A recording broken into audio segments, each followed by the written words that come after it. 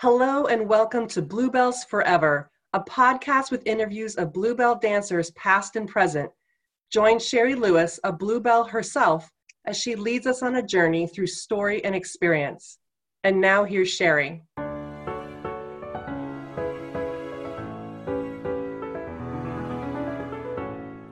Kevin Cashmore. Yeah. Hi. We've been trying for a while, and I had to do a little bit of coaxing and begging.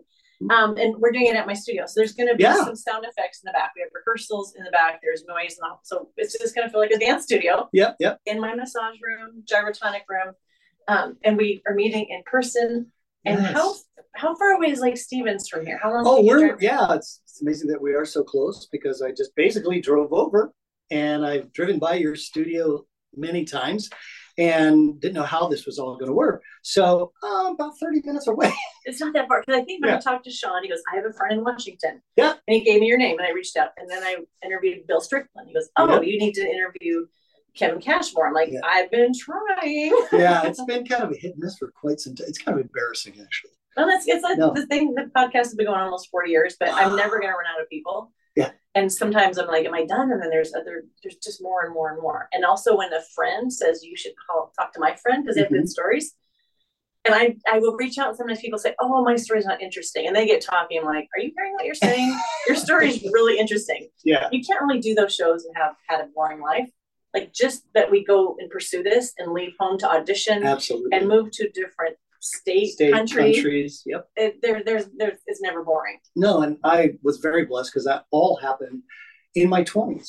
And so I couldn't have lived a better dream, as you might call it, because people always, I wish I was this. I wish it was that. And when you pursue something and get it, you are living your dream. And that's what so many people go, I wish I would have done that. I hear that all the time. And in your 20s, that's your formative years. So, because there's a lot of people I know, because I'm 64. Are you close 63. Okay, yeah, you're a baby.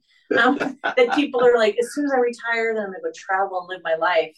And we're like, we did that in our 20s. And it didn't make it go away. It made it worse. So now I'm like, I still want to travel. I just wish somebody would pay me to dance and travel, but that's not offered anymore. Mm-hmm. But to go do that, like, I don't know if you were an anomaly in your school, but I remember the counselors saying, what do you want to be when you graduate? And I'd say, I want to be a dancer. And they go, no, you have to pick a real job. So nobody knew what to do with me.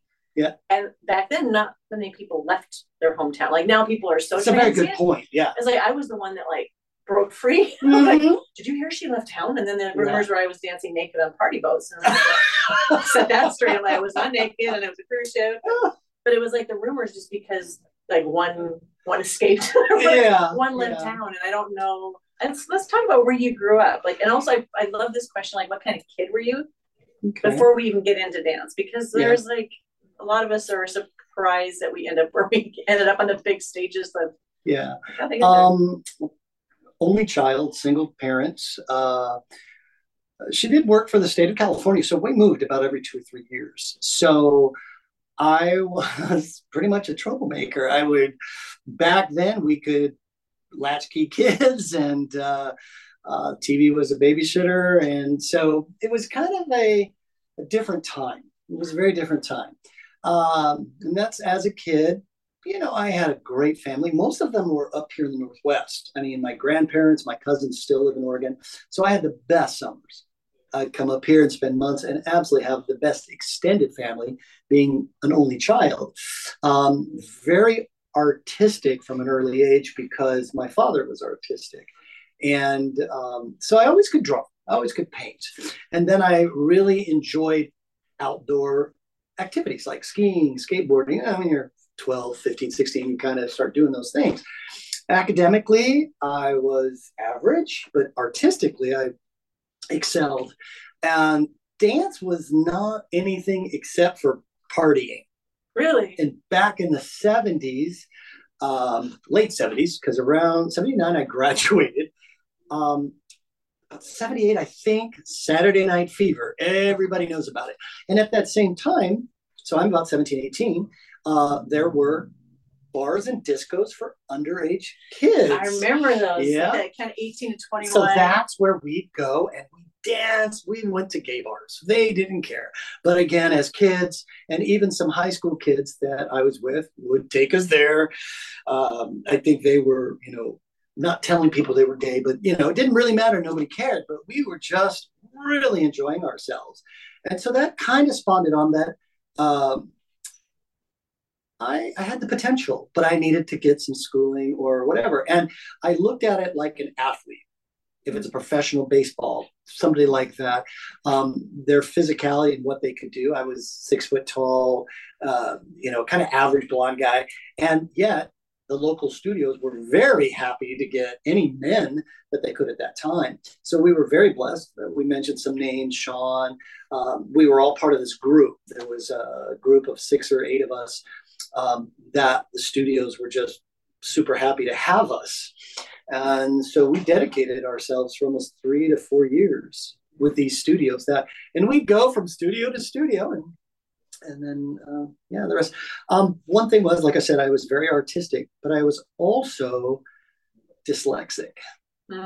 So dance in itself, this is kind of jumping a little ahead, I'm sorry, but dance itself helped me because when I was a child, reading, like you might be in a setting like this, and it would happen in a church, the kids and, get together in a circle and you'd read and they'd say, okay, now it's your turn to read that part of the book or the scripture or whatever. Or even in class, I could not do it. I would stammer, stutter. But my point being, knowing that I had those issues, and when dance came into my life, just to let you know, the confidence, the getting past that, not I can read in front of people now or something like that, memory.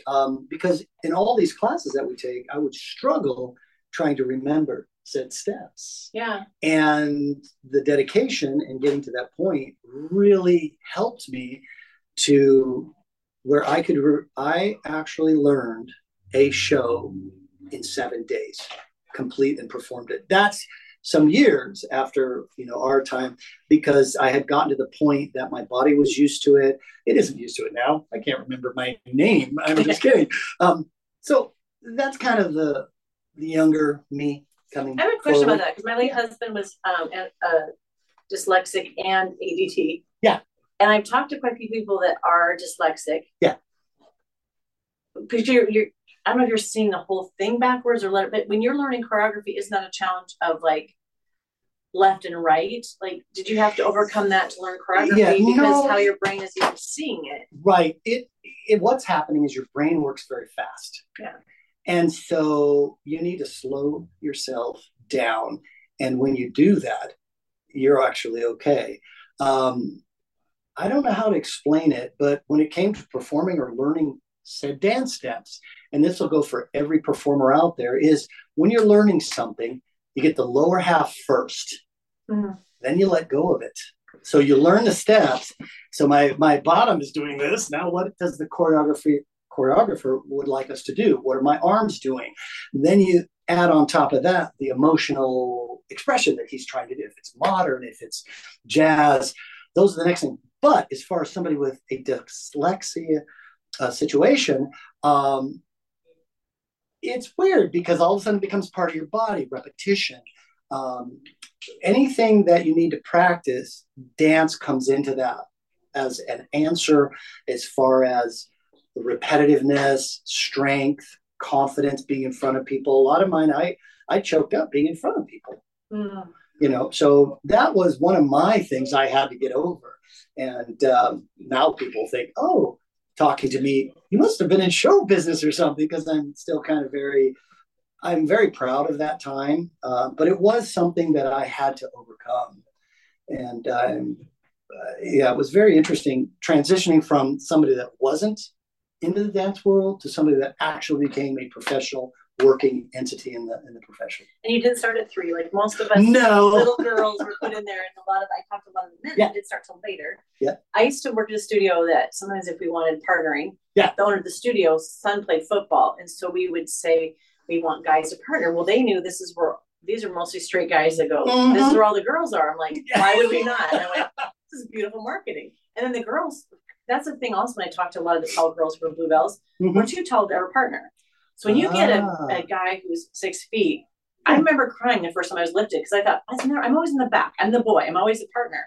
So for us girls to have someone strong enough and to get to be lifted or like promenade, all that, it's like a lot of us get emotional because we thought, well, I missed that at 12 years old.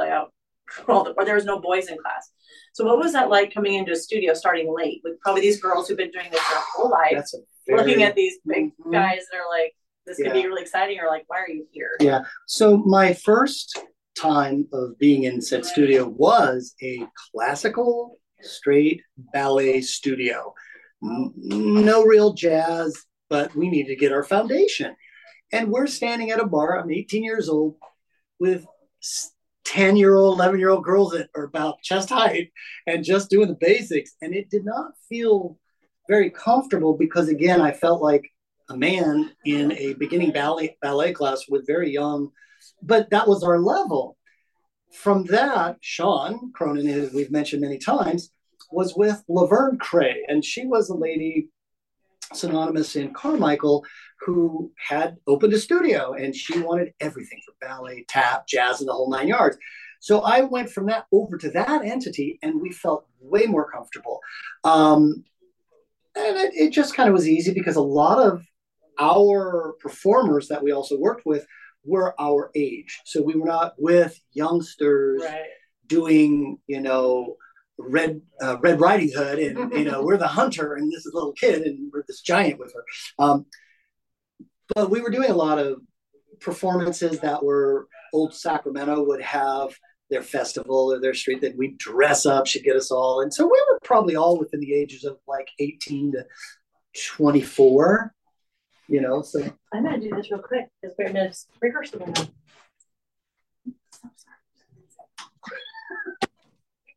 I didn't know I was going to be recording, but also they're not supposed to be rehearsing in the lobby.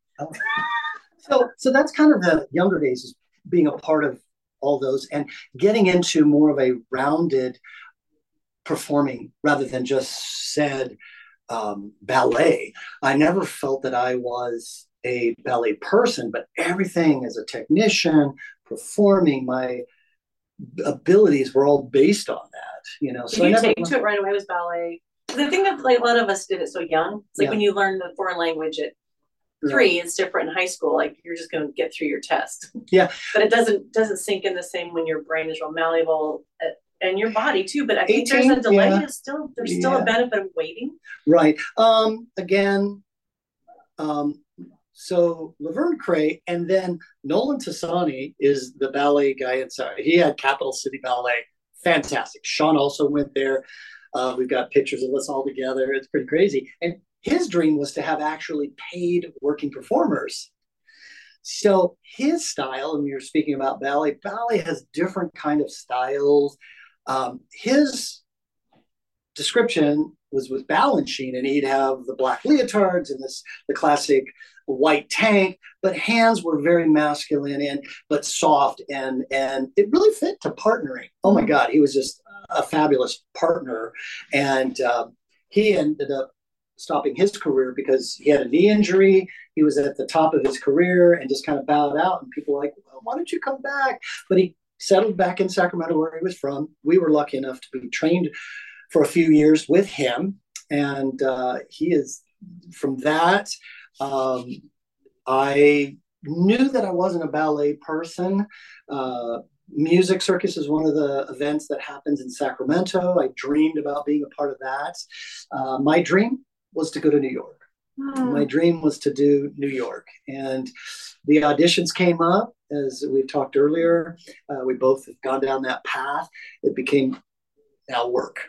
Did anyone encourage you? Because like at 18, people are like either going off to college or they're trade school. Yeah. And you're supposed to figure out your whole life purpose, and like you're just now falling in love with dance. Yep. I was an only child, remember, so I was pretty independent. I have a great family base. My aunt and uncles are just the most amazing people. I could, go on and on about them. But as far as when it came to dance, I also had really good friends in high school that accepted me because I'm sure they were wondering, is he gay? Is he this? Is he that? Because my senior year in high school, maybe in my junior year, I actually got involved in the performing part, and there was a lady, the teacher, Judy Moss, who is amazing, who actually would take me to the local productions and the shows to really get those juices flowing. And I was dancing and partying on the outside, you know, like I said, the clubs during we just love to go dancing. But all of that, my friends that knew me saw this kind of evolving. And at lunchtime, I'd actually lock myself in a big studio room, kind of like what your studio is at. I'd start making up choreography, and I would do things, and I would dedicate myself. This is before taking classes. Wow. And so I was doing that. Yeah, I was just trying to learn and choreograph and be, you know, and there was a couple of shows, performing art shows, that I was asked to choreograph and got to do it. And the kids were very accepted. So with all that, I knew I was on a path, except I didn't have any money. Got tired of not having money, I guess you could say. And so I didn't know. I didn't know if I was ever going to get a job and make money at my passion or what I really decided I was enjoying doing. And then it started, and then it never stopped until I stopped, you know, in 1990. I just interviewed Kelly Woodruff, who was in Hello Hollywood. No, of him. Okay. I don't know. We didn't work together. He was like a lead or something, wasn't he? He got up there, but he started really late. And I think when females start late, it's not so well. Maybe because we're expected to have the higher kicks and more so flexible. hard on women. It's so hard on women. And there's too many of us who want the job. But for men, I think there's an advantage of waiting. I don't know. And maybe it is like you're doing other things that are strengthening your body, that when you start to get into adagio, then I don't know. I feel like there's a lot of guys that I know that are wonderful that started later.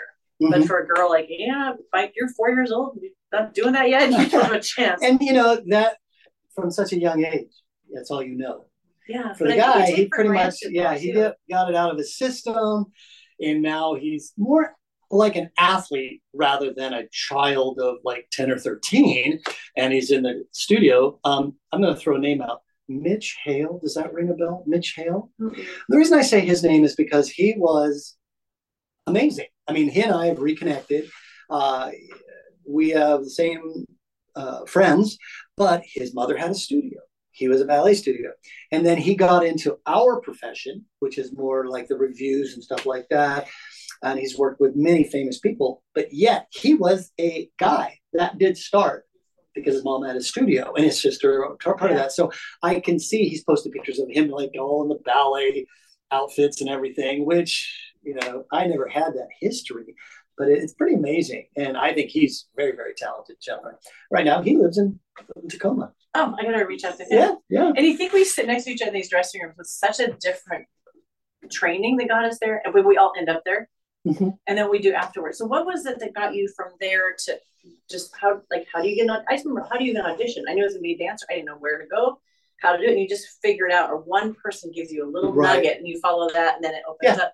But what was it that made you go, I can actually make money? I don't have to be a starving dancer working 7 jobs. I just had dreams. Locally every summer, there would be music circus. And that was spectacular because it would be a season. They would do, because it was just over the summer, so it must have been every week, 2 weeks or something, they would do a new show. Fell in love with West Side Story and all these like kind of guy musicals that you would see.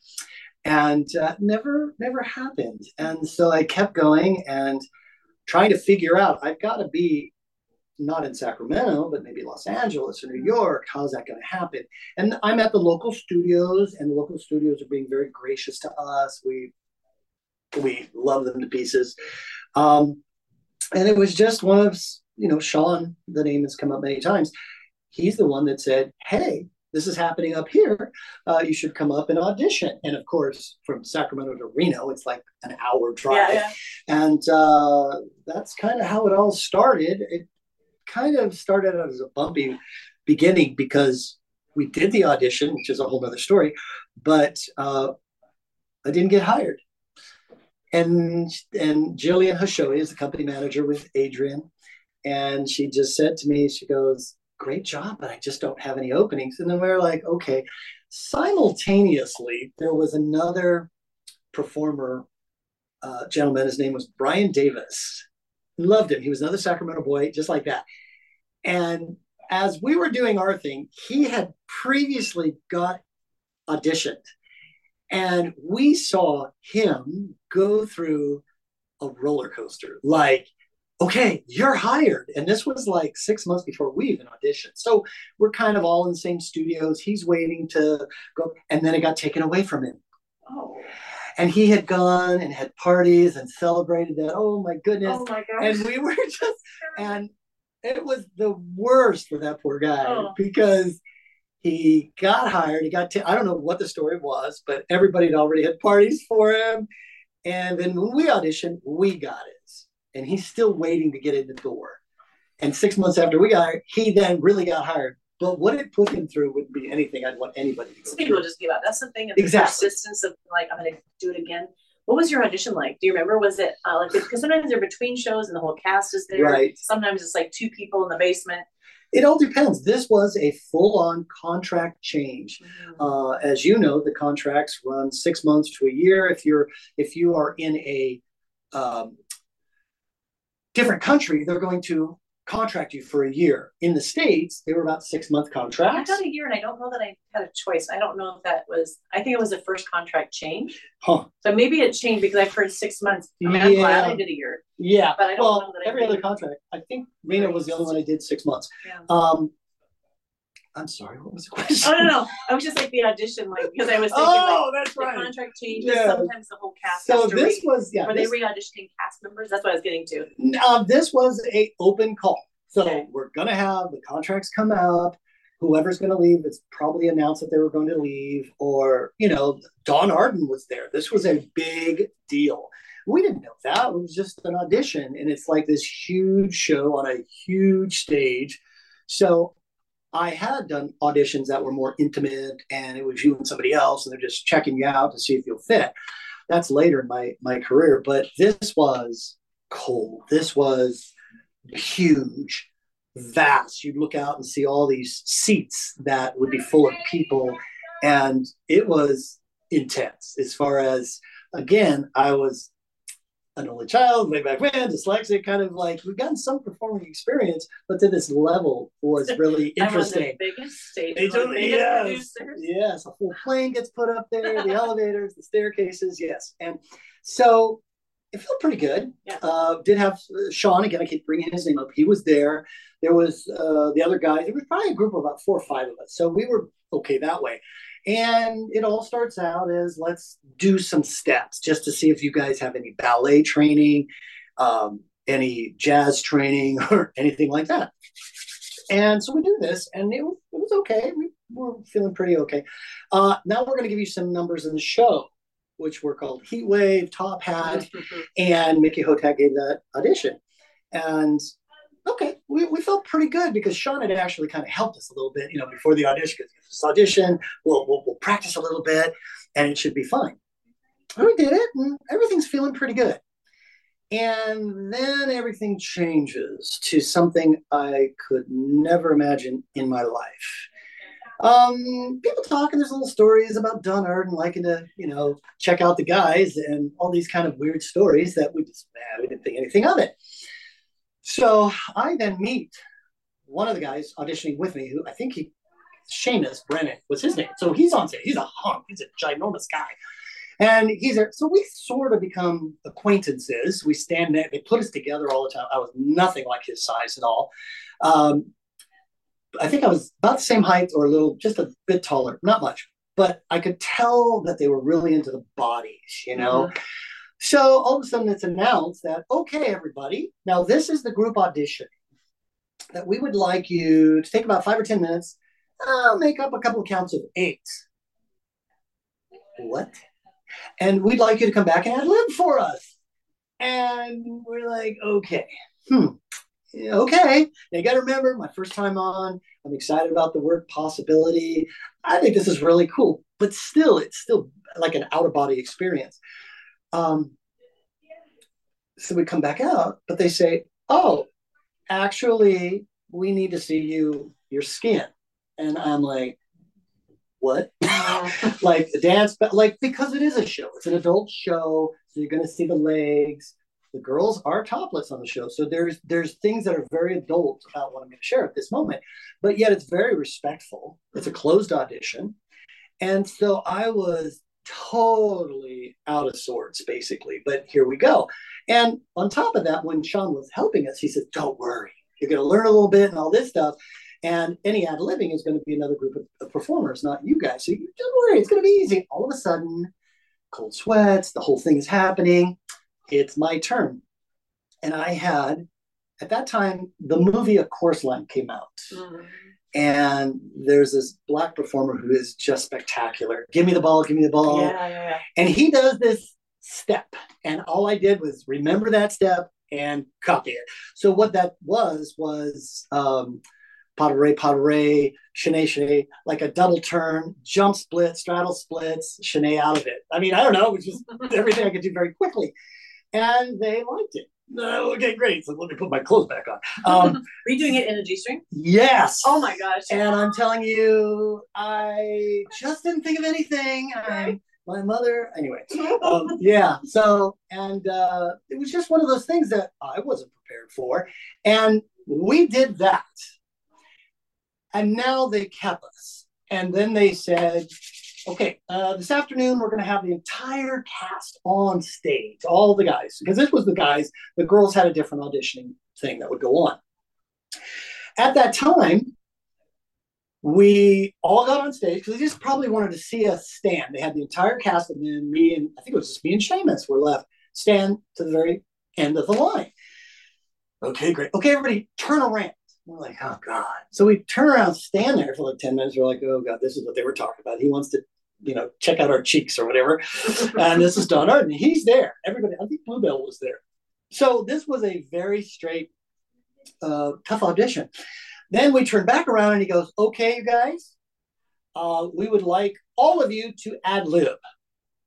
So I just repeated what I did the first day, and all the other guys were totally not prepared. They ran off and got their costumes on, had silver boots and their space outfits.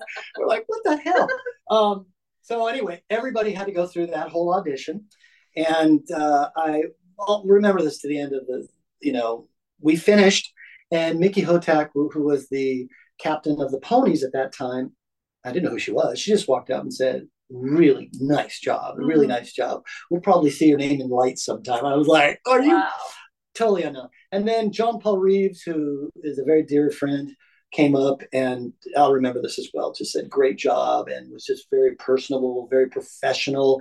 Everybody in that whole situation was incredibly professional. And we left without a job, basically. Went back to Sacramento. But I felt good because I didn't get cut. I think that's the biggest downer of anybody, is to audition, you get your hype up. And we did have a friend there who was auditioning as a singer. And fantastic voice, just an incredible voice. Got laryngitis the day of the audition. We were like, what?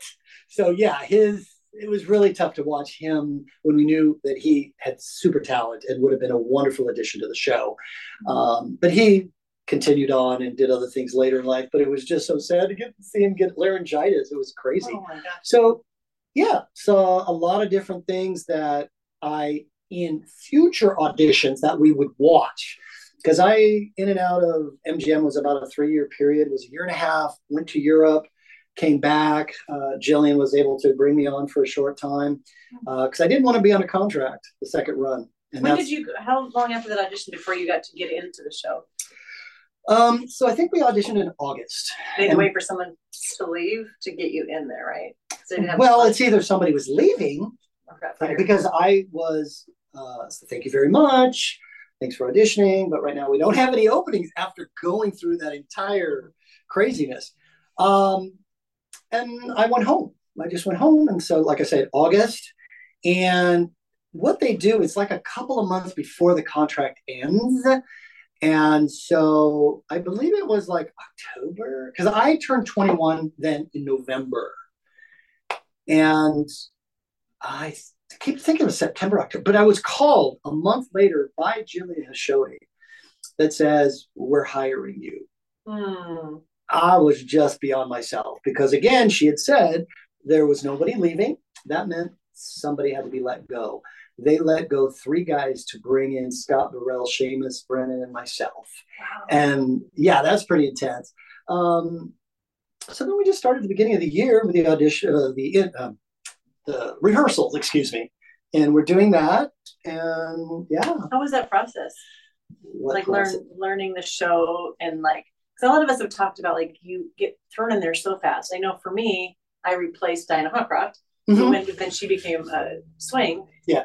But you're learning, and they throw you in a couple numbers at a time. Some people like that rehearse for weeks and weeks, maybe a month for the beginning. That's that got thrown in there. Yeah. How was that learning it? And then you're trying on costumes maybe right before you go on stage, and you're going downstairs, and you were trying not to fall off the staircase. Oh my God. You're trying not to fall into the opening. Yeah, that was something I wasn't used to. It's like, okay, I'm used to it. What? Get on the elevator. It's going to go down. You're going to come up. It's going to go up, and you're going to go down.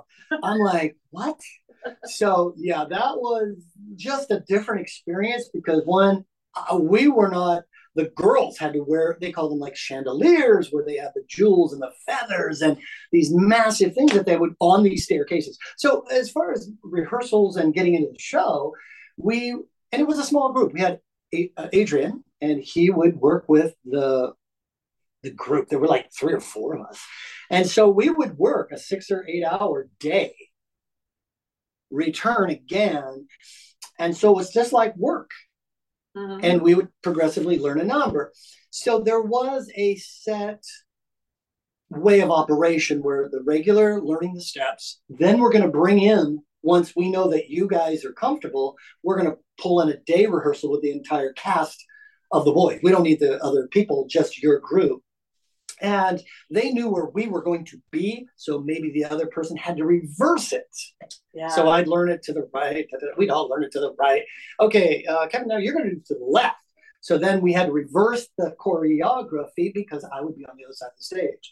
So when the boys came all together on stage, we would all know where we go because that would be your spot. And by that point, we were pretty all dialed in. This was standard procedure. I've been in other shows where it's very private. It's you and the person teaching the choreographer, and you're learning it, cramming it, learning it as fast as you can. And you're going in the show tonight. And you're just like, well, no, you'd have a blocking. You always have blocking. And you have to understand downstage, upstage, stage right, stage left. Those are things you learn. So when you get to this level, you kind of know where you're supposed to go. But yeah, no, it was like a real job. And it ran like a machine because the tuxedo or whatever we were wearing was zippered in the back. So you'd zip out of one outfit, zip right into a next. There'd be one dresser, they call them dressers, Jim Griffel. I know that. Yeah, him and Rick James, we call him Crazy Margaret. They'd have all these names, would be our dressers at that time. Super blessed to have them. And they'd be there, and you'd step out of one costume, get right into another. So it was a machine, basically. I remember like at the opening number, because I came on the airplane wing. Oh, God, yes. Did that number, and then I think it was, I had like 3 things in the beginning. Super fat, just drop everything and then put on the night and day, which are those like really expensive, and then drop that was so heavy you hear crash, put on heat wave. So you're running so fast. Yes. And then you got 20 minutes backstage of just talking and knitting, and then because an act might be performing. It was so weird. You would go work so hard, and then you'd rest, and we'd be in the middle of a joke. Gotta get on the stage. I'm not done with my joke. And so then he would like the show was going to interrupt all the backstage stuff. It's really interesting pace because I've done musicals, where you're going, and you're even if you're not acting the whole time, but it was like to go 100 miles an hour, and then go sit. And then go 100 miles, and that's including the fast change. That's as much work as sometimes doing the kick line. Those fast change, running up and down stairs. But it is weird the pacing of those shows because you like if you're going into it, you're learning it. You're like, okay, I got through that section. Right. What's next? Where are my costume changes? Where am I supposed to go? Like even just figuring out navigating backstage was a whole thing as a new person. Yep. So what do you have any disaster stories? Because all of us seem to because of the options to hurt yourself or somebody else or trip or fall or light something on fire or fall on a horse. Yeah. No, when I was working, I would hear those stories too. Yeah. From the waterfall actually flooding the audience. You'd hear these stories, but to be a part of something is tragic. And I'm just going to touch on a couple of things that really did happen during the times that I was there.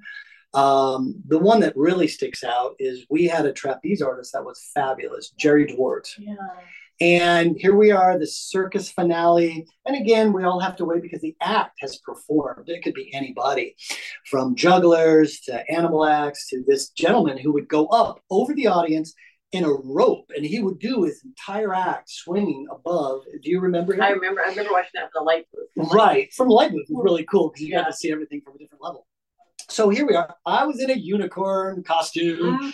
So these were these really cool fiberglass heads and giant horns. Sean was in front of me. So we really loved these costumes. And all we did was just kind of, I think it was Kiss Me Kate was the theme.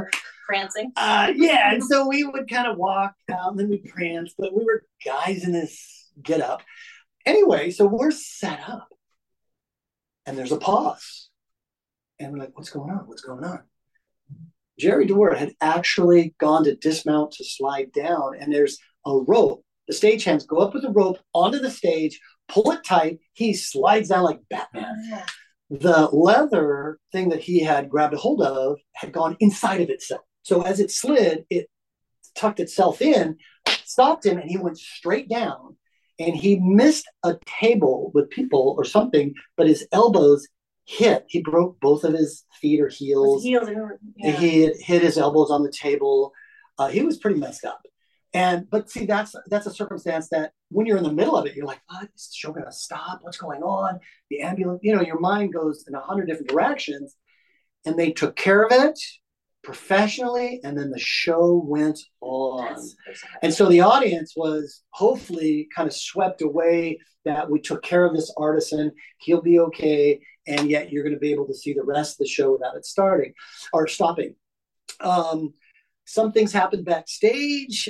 We had a couple of incidences where, while we're changing, people are like throwing their shoes, and they would use a trash can to catch the shoes. And the two guys that I came in the show with had something against each other. I don't know what it was. They would just eat at each other, Seamus and Scott. Well, Scott didn't care, but Seamus was just kept getting driven crazy. And by something Scott might have done, he wasn't paying attention. I don't know, but Seamus got really upset to the point that this was crazy. So we're in the back of the stage, flipping to get to the next show. Seamus gets so mad, he punched, and I was there. He punched a blackboard.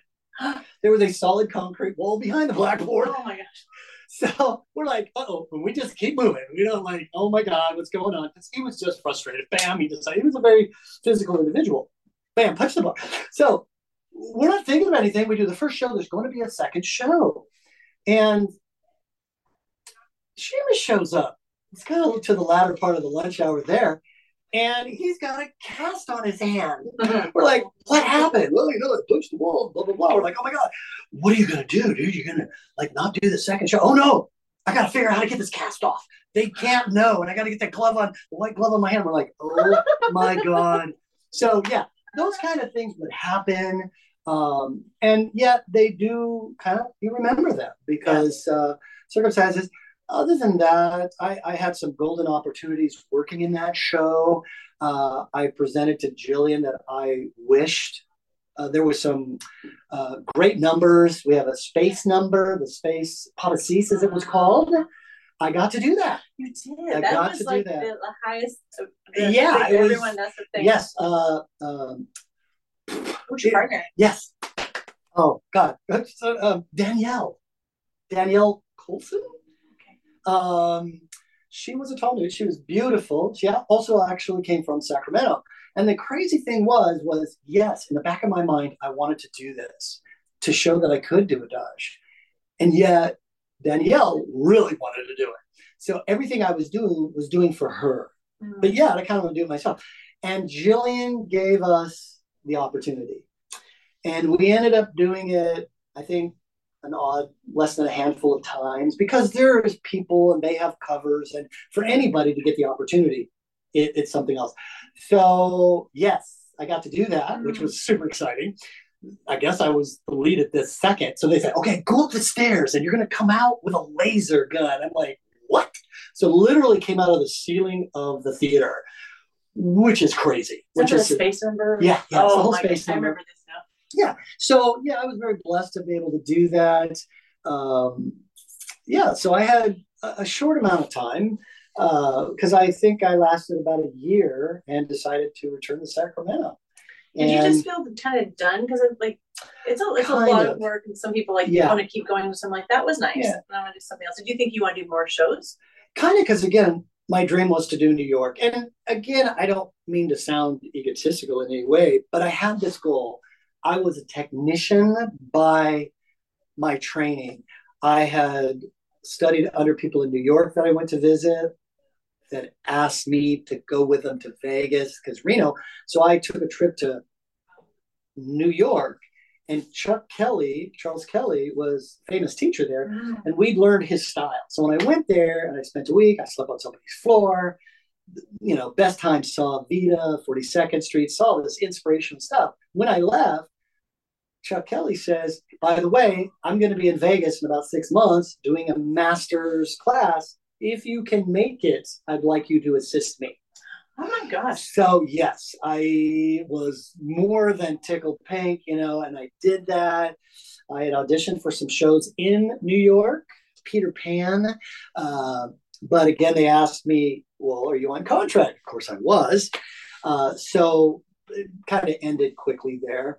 But again, I did the Vegas thing with Chuck Kelly. And I also did help with Tremaine. And a lady came up and asked me if I was his kid or something really weird like that. So I've had all these amazing experiences being around very, very talented individuals.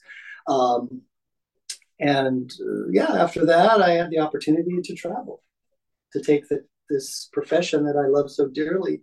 And I'll let you ask the questions again. Sorry. Yeah, where did you go? Because I know, like we were saying before we recorded, like I work for Jean Ann, I work for Greg Thompson. Like a lot of this overlapped because the great thing backstage is you hear someone say someone's auditioning, or I love working for that person. Like, hey, don't work for that person. Like you get to know from a giant cast like that where the goods are, like where the good places to work, who the good people to work for, who's hiring, like what's it like to live. Like I waited for Bermuda. I wanted Bermuda, and Greg Thompson kept offering me other shows. I'm like, nope, I'm waiting till you offer me Bermuda. So I auditioned for him and I only ended up doing his sets because I also have the artistic background. Really? So yeah, in Seattle here about 92. Gosh, at the warehouse. Yeah, at the warehouse. Yep. I auditioned. This thing was not too impressed, I guess. And I'd been out of dance for a couple of years at that point. And but they had me paint the sets and stuff for one of their shows. So, and they were gracious enough, and I did it, and they kind of paid me, and we were done. But a lot of my other performers had gone through Greg Thompson's, warehouse and stuff like that, and did some spectacular shows. Mr. Get's wonderful. She's a super great lady. I love her to pieces.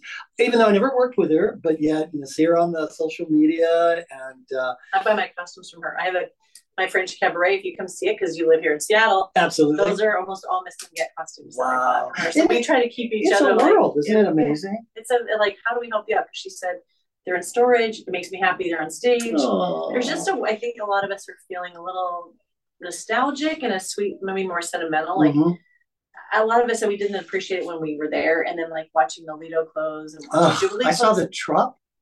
Was it the Tropicana? I was there when I never worked there, but a lot of people did. Sean was there.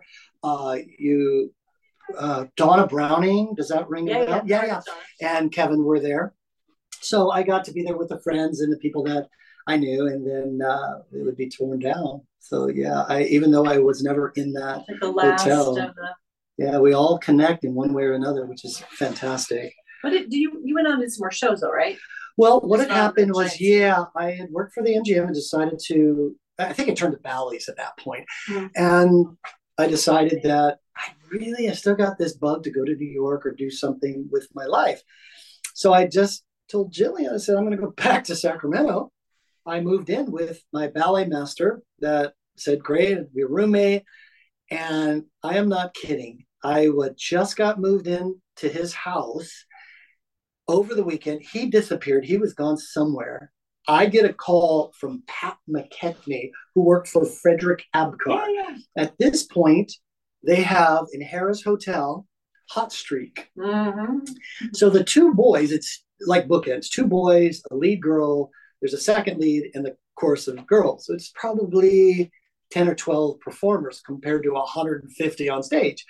And of course, all of us had probably seen their shows, either in Tahoe or Reno, and they're just like, wow, Ronnie Lewis is, phenomenal in his choreography. And so Hot Streak was very sophisticated and very cool. But anyway, I'd left, and Pat had called me and says, we've got a situation. We've got a boy, Jesse Garcia, just wonderful. We're still friends to this day on social media. And he wants to take a vacation for about a month. He's going to go to LA. He's going to chase his dreams. So we need a guy.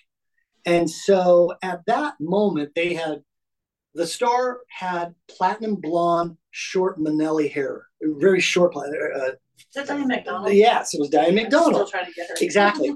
And she had her two boys that were dark-haired guys. Jesse was dark, but then there was this blonde, Victor Culver. And so it was okay. And the show, of course, was fabulous.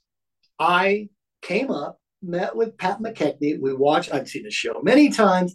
We sat, and of course, I don't drink alcohol in front of a boss or anything like that. So I was coffee as we sat in the show and watched it. And she says, that's what you'll be doing. Would you be interested? I said, are you kidding me? So as I moved actually back home, I turned around and moved back to Reno like 2 days later. Oh my gosh. And I didn't have any place to live. I was, somebody said, you can crash in my house. The stagehands were very super supportive, super nice, because they kind of got it. They knew what was going on. And started rehearsals with Victor Culver. Victor was a good old boy from Texas, is the best way I could say. And very polite, but business the whole way. And so and actually Victor allowed me to stay with him too. So his partner at that time was David Orifant. And David now is successful down in LA, but still friends with him from that moment. I mean, it's amazing, the connections. So we start rehearsals, and I'm just in awe of being there. I just love Victor. And it's just he and I in this little studio, just he and I. He's teaching me the things, and I'm just like, I'm happy. I'm laughing and all this. He stops, looks me straight in the face, and goes, I don't know what's going on. If you don't like the way I'm teaching you, we can get somebody else. And I froze like a deer in headlights going, what? Well, stop laughing. I'm like, I'm laughing. But anyway, he really. You were feeling the joy. Oh, God, yeah. I was just, oh my God, this is so much fun. I'm getting funky and whatever we say. So I was on a high, and all of a sudden I got put in my place. Oh my gosh. So all of a sudden it was all business, and I'm working. And the girls come in. And again, here we are. We're doing a number that has a strip in it. That means the guy goes down to boots and a hat. Mm-hmm. And I'm like, how do you rehearse that number? I think I know the end of this goes. I'll let you tell me, because I think I've seen this number. So the number's spectacular because wonderful. It's this party leotards with multicolors. I've got pictures of it. It's kind of interesting, but when you see the number, it's just incredible. So the girls are just breaking their butt. They're just working super, super, super, super hard. And then we come out, and there's stories about this as well. It's we're in these kind of suits, and they're pastel colors. It's green, pink, and yellow. Mine was the pink one. And then one of those girls becomes partnered with said guy, but the middle one is actually Diane McDonald. And I got to work with her for about a month, and because she was wanting out bad. She was just done the show. She wanted out badly, and she was trying to figure out her next move, but she gave her notice as I started working with them.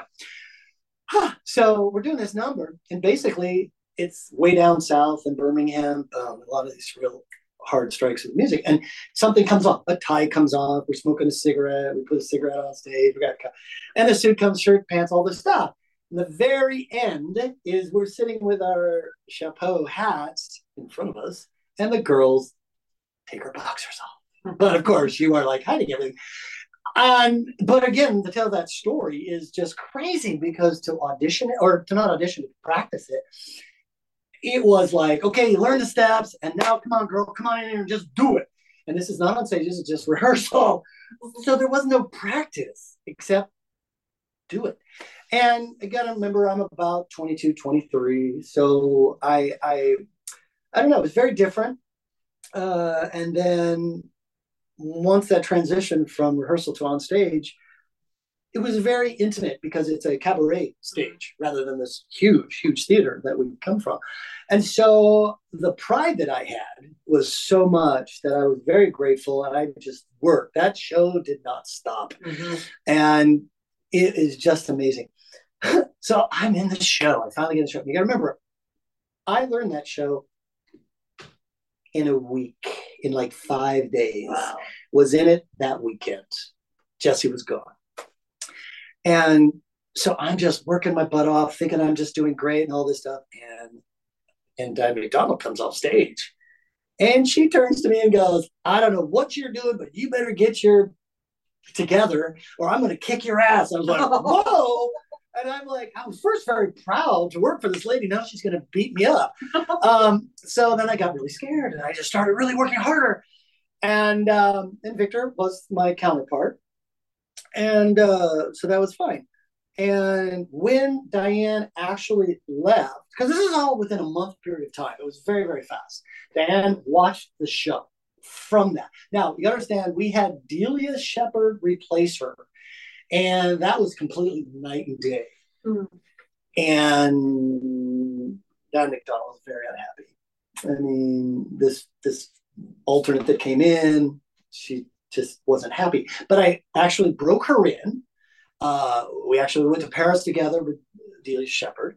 And okay, so we made it all work out. But what I'm getting at is after the show, Diane comes back. And of course, everybody knows Diane. The girls are like, oh, we're going to miss you, blah, blah, blah. And she came up to me and said, I get it. You got it. I'm like, oh. So it was a learning. And plus, Adrian, who we both know Adrian, he came and saw the show. Loved it. He was just very proud of me, and that was something very special. From that, I then finished, and I'll cut the story very quickly here. I went back to Sacramento again, and I get a call from Pat McKechnie again. And some months had passed by, and she said, would you be interested in going to Paris? So that started a whole nother chapter. And where did Ronnie Lewis, what theater did they do when they were in Paris? So it was the original Lido. Oh, really? We called it 78, which was, Club 78. And I guess that was the number of the building. And it was, you go into we call it it's a shop, the designer, the perfumery, the restaurant is kind of in that. Like mall. Thank you, the mall. You'd enter it and you go downstairs. And you have never in your life seen so much red velvet in your life. But again, there it is. It's a dinner theater. And that's where we performed. And I was there for about 3 years doing different shows. Yeah. It was an amazing experience because the stage is not very big, except they have an apron that jets out into the audience that goes down to table floor level. On the stage at the beginning will be a band. And that is kind of for dancing, and people are eating. It's an entire evening. The floor then rises, the band leaves, the show begins. And so we would use that apron to make our entire theater, experience for that. So we were literally in the audience. And then for Ronnie Lewis, it has to be up close and personal. It doesn't like a flat stage probably does, because that energy, you vibrate in the audience. Oh, yeah. What was your life like in Paris? That's very different from Reno and Sacramento. Exactly. Oh my God, I fell in love with it because being artistic, and I know how to draw and paint and all this other stuff, that's the other side of me. You'll find a lot of performers are also artisans. So when I was in Paris, I lived in an area called Montmartre when I first arrived there. Then I lived in Jules Joffrin. So I lived very close to the Moulin Rouge. Yeah. So being a part of that and immersed into it, being an artist, the history, I felt like I was at home because I'd only lived in Reno, Sacramento. And so I really I lived in LA for a short period of about a few months trying to make it there. But anyway, Paris just fit. And if there was anywhere I could live, it would be there. You can get anywhere, do anything. Unfortunately, I didn't learn French really well. I learned a little bit. I could get around. But it was off and on for about 3 years I was there. And the show got taken over there. and it changed to Hot Shock. And then the French people bought it and made it another show. And I couldn't do it anymore because they just kept lowering our salaries to a third of what they were. Oh my gosh. We were the highest, when we arrived, the highest paid show that's there is Crazy Horse. And it's got a history and the girls get paid very well. We were paid higher than they were when we first arrived. Yeah. What they did was they made a deal with us that said, you'll get your US salary at the French franc. So, of course, and then all of a sudden devaluation happened. Like we have 4 quarters for $1. They'd wish for 4 francs for $1, but it would be 12 of theirs to one of our dollars. So yeah, we were, oh my God, we were all in heaven for, we had to sign a year contract. Wow. So we're going to have to, this could go on for a long time. I have way more questions. So we're going to jump way ahead. Absolutely. So you're in Washington State. What are you doing now? Like, what is your life like now? Because we always what do these people do when they're dancing? Because we can't do that forever, sadly. Yeah. I arrived, I was doing a show. I was doing a show in the Bahamas for Dick Francisco.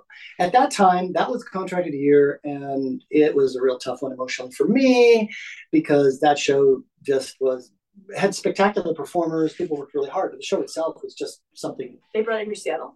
No. But I'm getting to how I ended up in Seattle, which was I wanted to get a degree. So coming to Seattle in 1990, I entered into the Art Institute. Oh, really? And so, graduated out of that. But while I was here, what are you going to do? And I tried to get dancing like Arthur Moody, something to do with dancing. Didn't pan out. And I got a Safeway job. So it was weird. I was reliving when I was 16 and I didn't have any of these jobs. So I worked at Safeway. I worked for Nordstrom's clothing.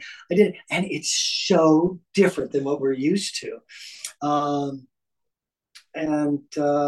Then I locally had done some set designs and things like that were artistically. Dance-wise, I kind of faded out of it. I did one last hurrah down in Vegas, a Jubilee, and auditioned, and I just thought, I don't want to do this anymore. I just don't want to put myself through that. It's amazing what performers put themselves through. And I had gone through these auditions in my earlier days that were very stressful. And so I was used to that stress. And I thought, no, I don't do this any longer. But I came back, kept working. Nordstrom's, I absolutely loved Nordstrom's, working in the high fashion men's sportswear. Then I changed completely into heating and air conditioning because my degree is in industrial design, so I could use my hands and be creative. And so I could do hands-on, learn different things. I started that in 2002, had my own business for about 6.5 years, and I still do that to this day, but I'm about ready to retire. So so it's a hard transition. I know I moved back and I'm trying to find my dance community here. I was teaching dance, but when you get to I don't want to do any more auditions. I don't want to do your body says enough, but then to have to switch to be like a regular person, it's a really hard. I think a lot of us are going, that transition is not very smooth. And a lot of people I've seen go into the airlines. I actually auditioned for the airlines. They'll go to real estate. All of them are really good at what they do. Well, I was asked that because I've heard a lot of people say there's things of doing those shows because there's the cruise ship shows. Those were great, but doing the bigger show, I feel like life skills I got is different of being a part of this well-oiled machine. Absolutely. Is there anything that you think of when you do those shows that translates to your life now? Because there's people that do dance companies and all that for a short time, but what we were doing, the expectation that if you screw something up, is a little bit higher price. Yeah. Some of those things, what do you notice when you have some of those things this is something that made me stronger as a person, as a performer, as a collaborator? Those are all exactly what you get and learn from those opportunities of being lucky enough to be a part of any of these shows. I always felt it was a blessing to have that opportunity to go to Paris. But to answer your question, the show that I kind of really my heyday, the hot streak, hot shock, whatever it was called, 2 guys. We had 1 day off. There was no understudies. There's not. So when it came to the future, I have more of a dedication to stand up. Now I'm getting older, and if I get tired and stuff like that, but I know that I don't look for somebody to take my place, or we got like 5 guys that could do it and you could be sick, or I just don't feel like it. There's a drive, there's a commitment, there's a learned that you have a responsibility. You can get this. Don't take something and look down upon it. Like, oh, you need to go sweep over there. Wait. I did that. Now I'm a checker. I'll go do that. And you don't take that one job that sounds like it's in what you're doing. Like, you may own a studio, but you have to maintain it. And nobody is above the small job that has to happen. But what I'm getting at is you don't look at that small job as it's a bad thing. You just do it. And then what happens is that enthusiasm comes out, and the people around you are drawn to you. Your opportunities are open. I have not stopped working since I arrived in Seattle, but it's layman. It's just standard work that we all struggle. And I had to start from the ground, from making thousands of dollars to my first job. My mother at that time, my mother did my taxes and said, do you know how much you made? But you got to understand, I was a full-time student. And she goes, you made $10,000 this year. Because I was like a courtesy clerk at 30 years old. But from there, things happen, but you have to start. And it is tough. It's very tough. And the stories that I hear and the lives that we've lived, but the people that I've met and that are my friends to this day, Bill Strickland. I love him to pieces. I honestly do. And there's others, and I've lost touch. But everybody that I've ever crossed paths with within our performing world has left an impression with me the rest of my life. That's why I wanted to do this little thing. That's beautiful. I feel like, I did a lot of shows, and there's people I can't remember the name that were in my cast. We're all like, absolutely. But there was something like when we started doing the reunions, and I don't know the other producers that had reunions. I went to one for Greg Thompson. You're right, yeah. But the Bluebell thing, I just feel like there's a different connection there. Like, even like we didn't work at the same time. Like, maybe true. We did. So you go to back to these reunions and go, we didn't even work together. I feel like we did. Like, there is a connection I feel to that period in my life that's different than other ones. I don't know. I think it is we're part of something. Like, when I have people here, these young people, like, can you not answer an email? Like, how do you exist in the real world that you don't communicate or you don't show up on time? Like, those are like horrific to us. Like, how do you not show up? The show can't go on if you're late. Like, you already have this work ethic of how your part matters in the big picture, where I think there's so much individuality, which is wonderful with some of the new generation. But like, yeah, but you have to understand you show up for everybody, not just yourself. Yeah, and it's crazy because I think we also had wonderful bosses. I mean, I speak praises of Jillian Hoshoe and Adrian. And Adrian would make up gay names for all the straight guys. Oh, yeah. I was Connie. But there was such a, it was in fun. It was in love. And they cared. They really, really cared. We worked hard. We played hard. Exactly. I mean, I can still remember the girls doing Paul Revere's softball tournament. So there's always things going on the outside constantly that people would be involved in and continue their education or create families. That's the other thing I don't think people really get. People created lives underneath those shows. I'm in a place now. I've fallen in love, but that's exciting. We're long distance, and I'm like, I'm going to move there. Oh, he's in Canada? He's in Canada, in Toronto. And so before, I'm like, I'm starting to feel settled, but I'm like, I've done this so many times. And you start over not knowing anybody, and you find your people. You create community. You find people that are like-minded. Because how many times do we do that over and over and over? So I've had this time of now, like, raising my kids and move those, but my neighbors even move. So you are always starting over. But I can't believe we're so close and we haven't had coffee. Because you start just talking and you talk about stories and people. And I'm kind of sad that it's taken this long for me to get to you, because people are like, yeah, you got to talk to him. He talks a lot or whatever. But no, I've had a good life, and I knew those, like having the opportunity to live in Paris. I kept telling myself, I don't know if this is ever going to happen again in my life. So I better be appreciative, really love it. I did some other things. I sculpted.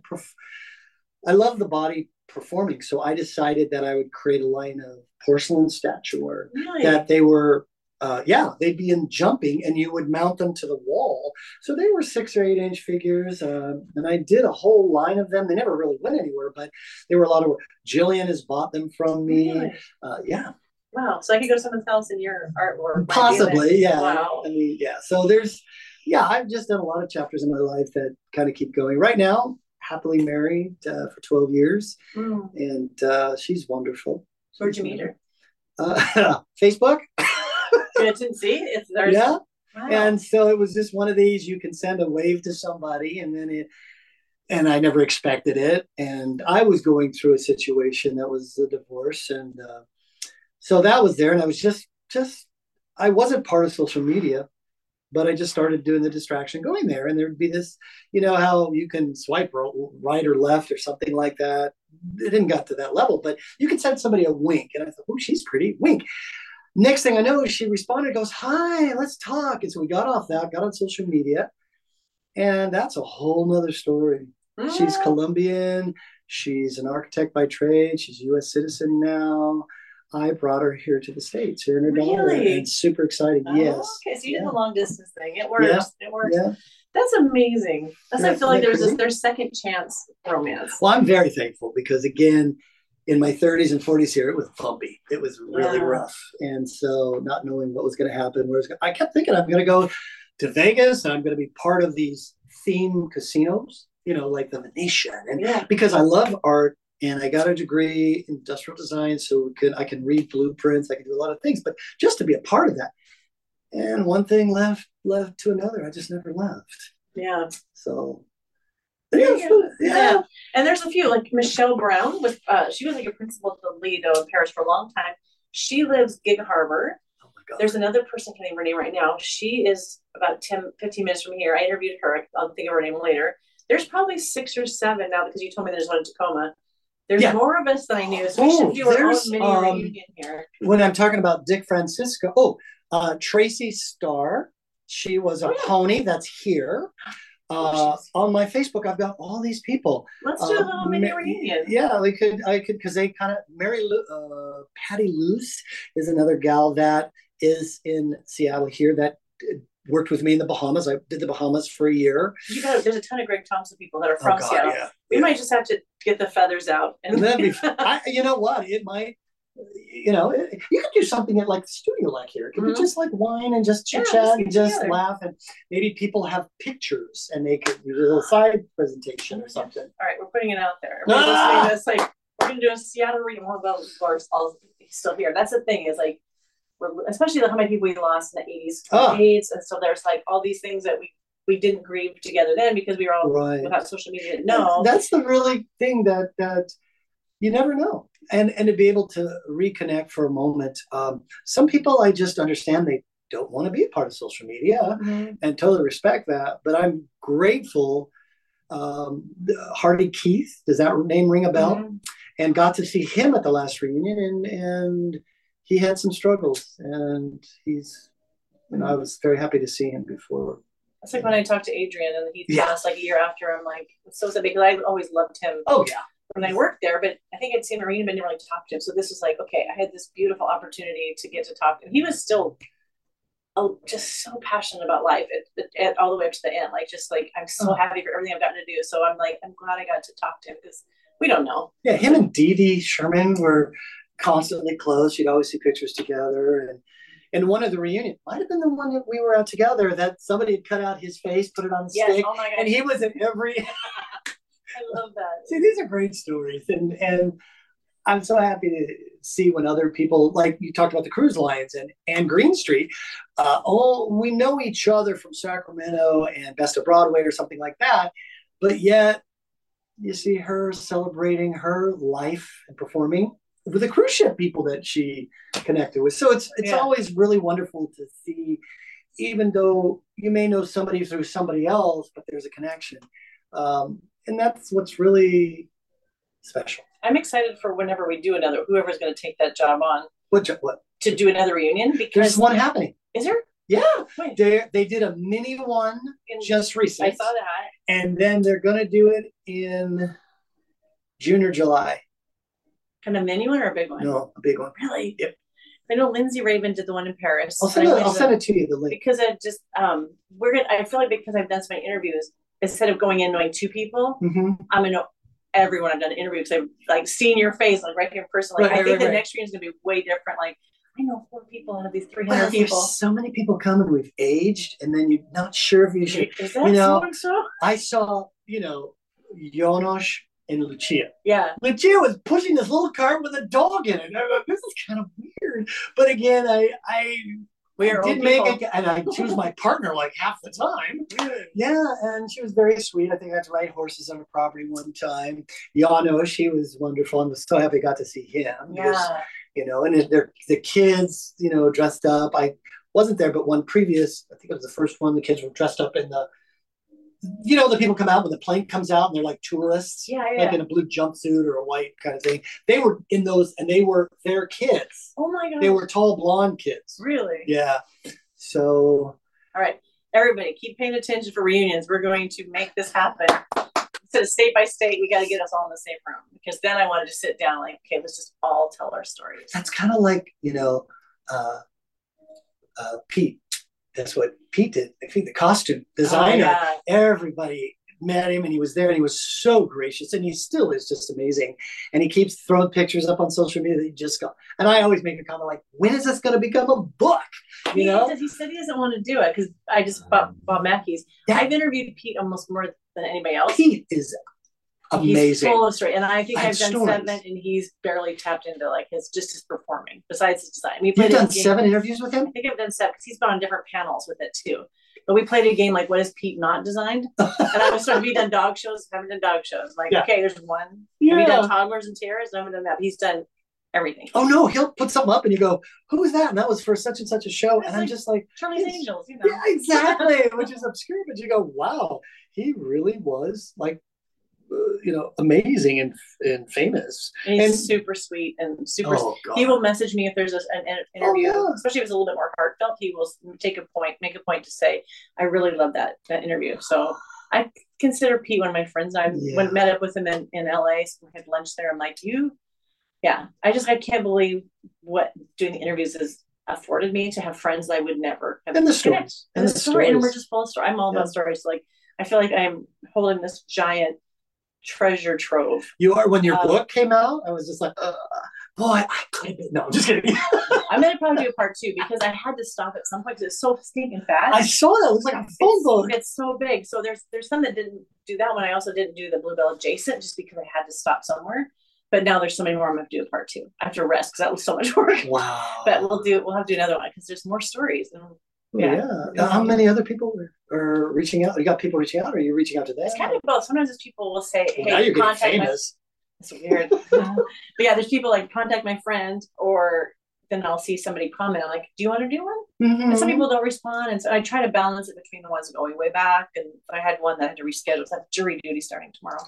But I had one girl from the Paris that I had pictures that she posted the Lido when it closed. I really wanted to hear her story, and then I had to reschedule because of jury duty. But I really want all the generations represented. That's what they did at the Trop. They had like, bam, because it was closing, they had these people, and then they grouped them to the years, like, this is back when. And I'm telling you, I mean, to hear from that story, and also I miss, because there were groups, and they were much older groups than what I was used to seeing, but they probably have stories, and they know people.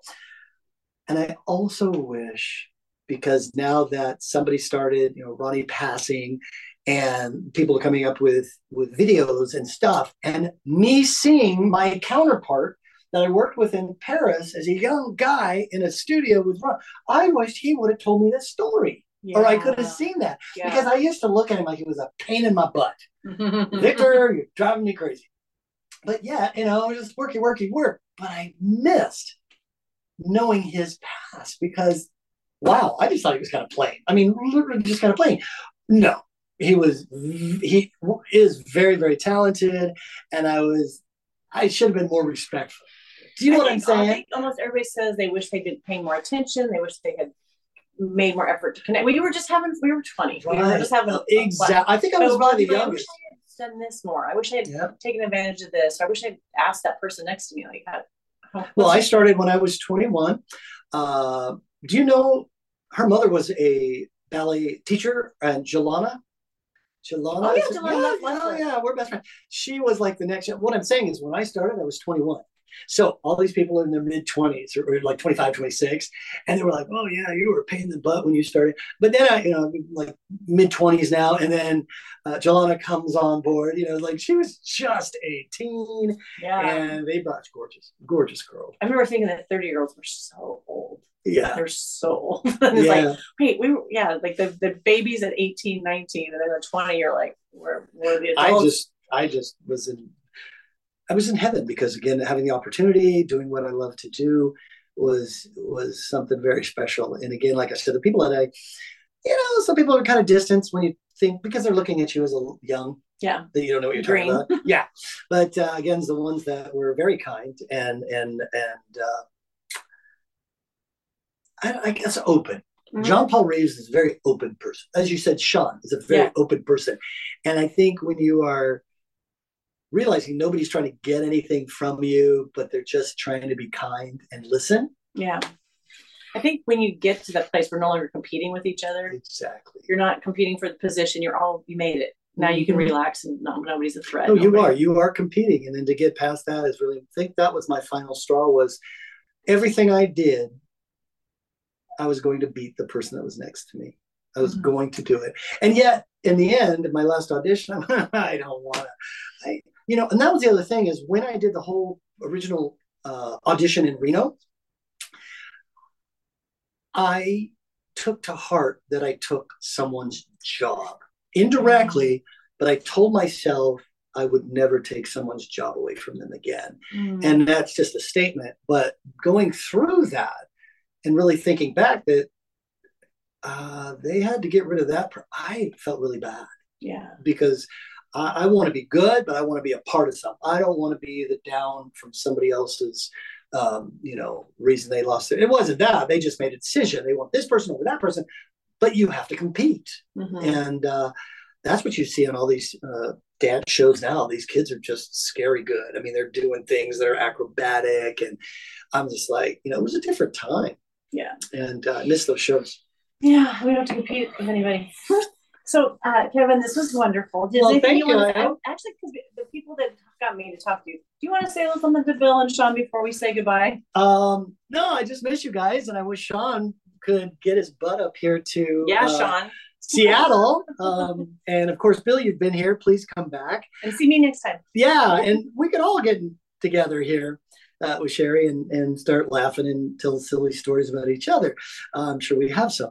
But anyway. Yeah, I miss everybody, and it's great kind of reminiscing. Good time. Thank you, Kevin.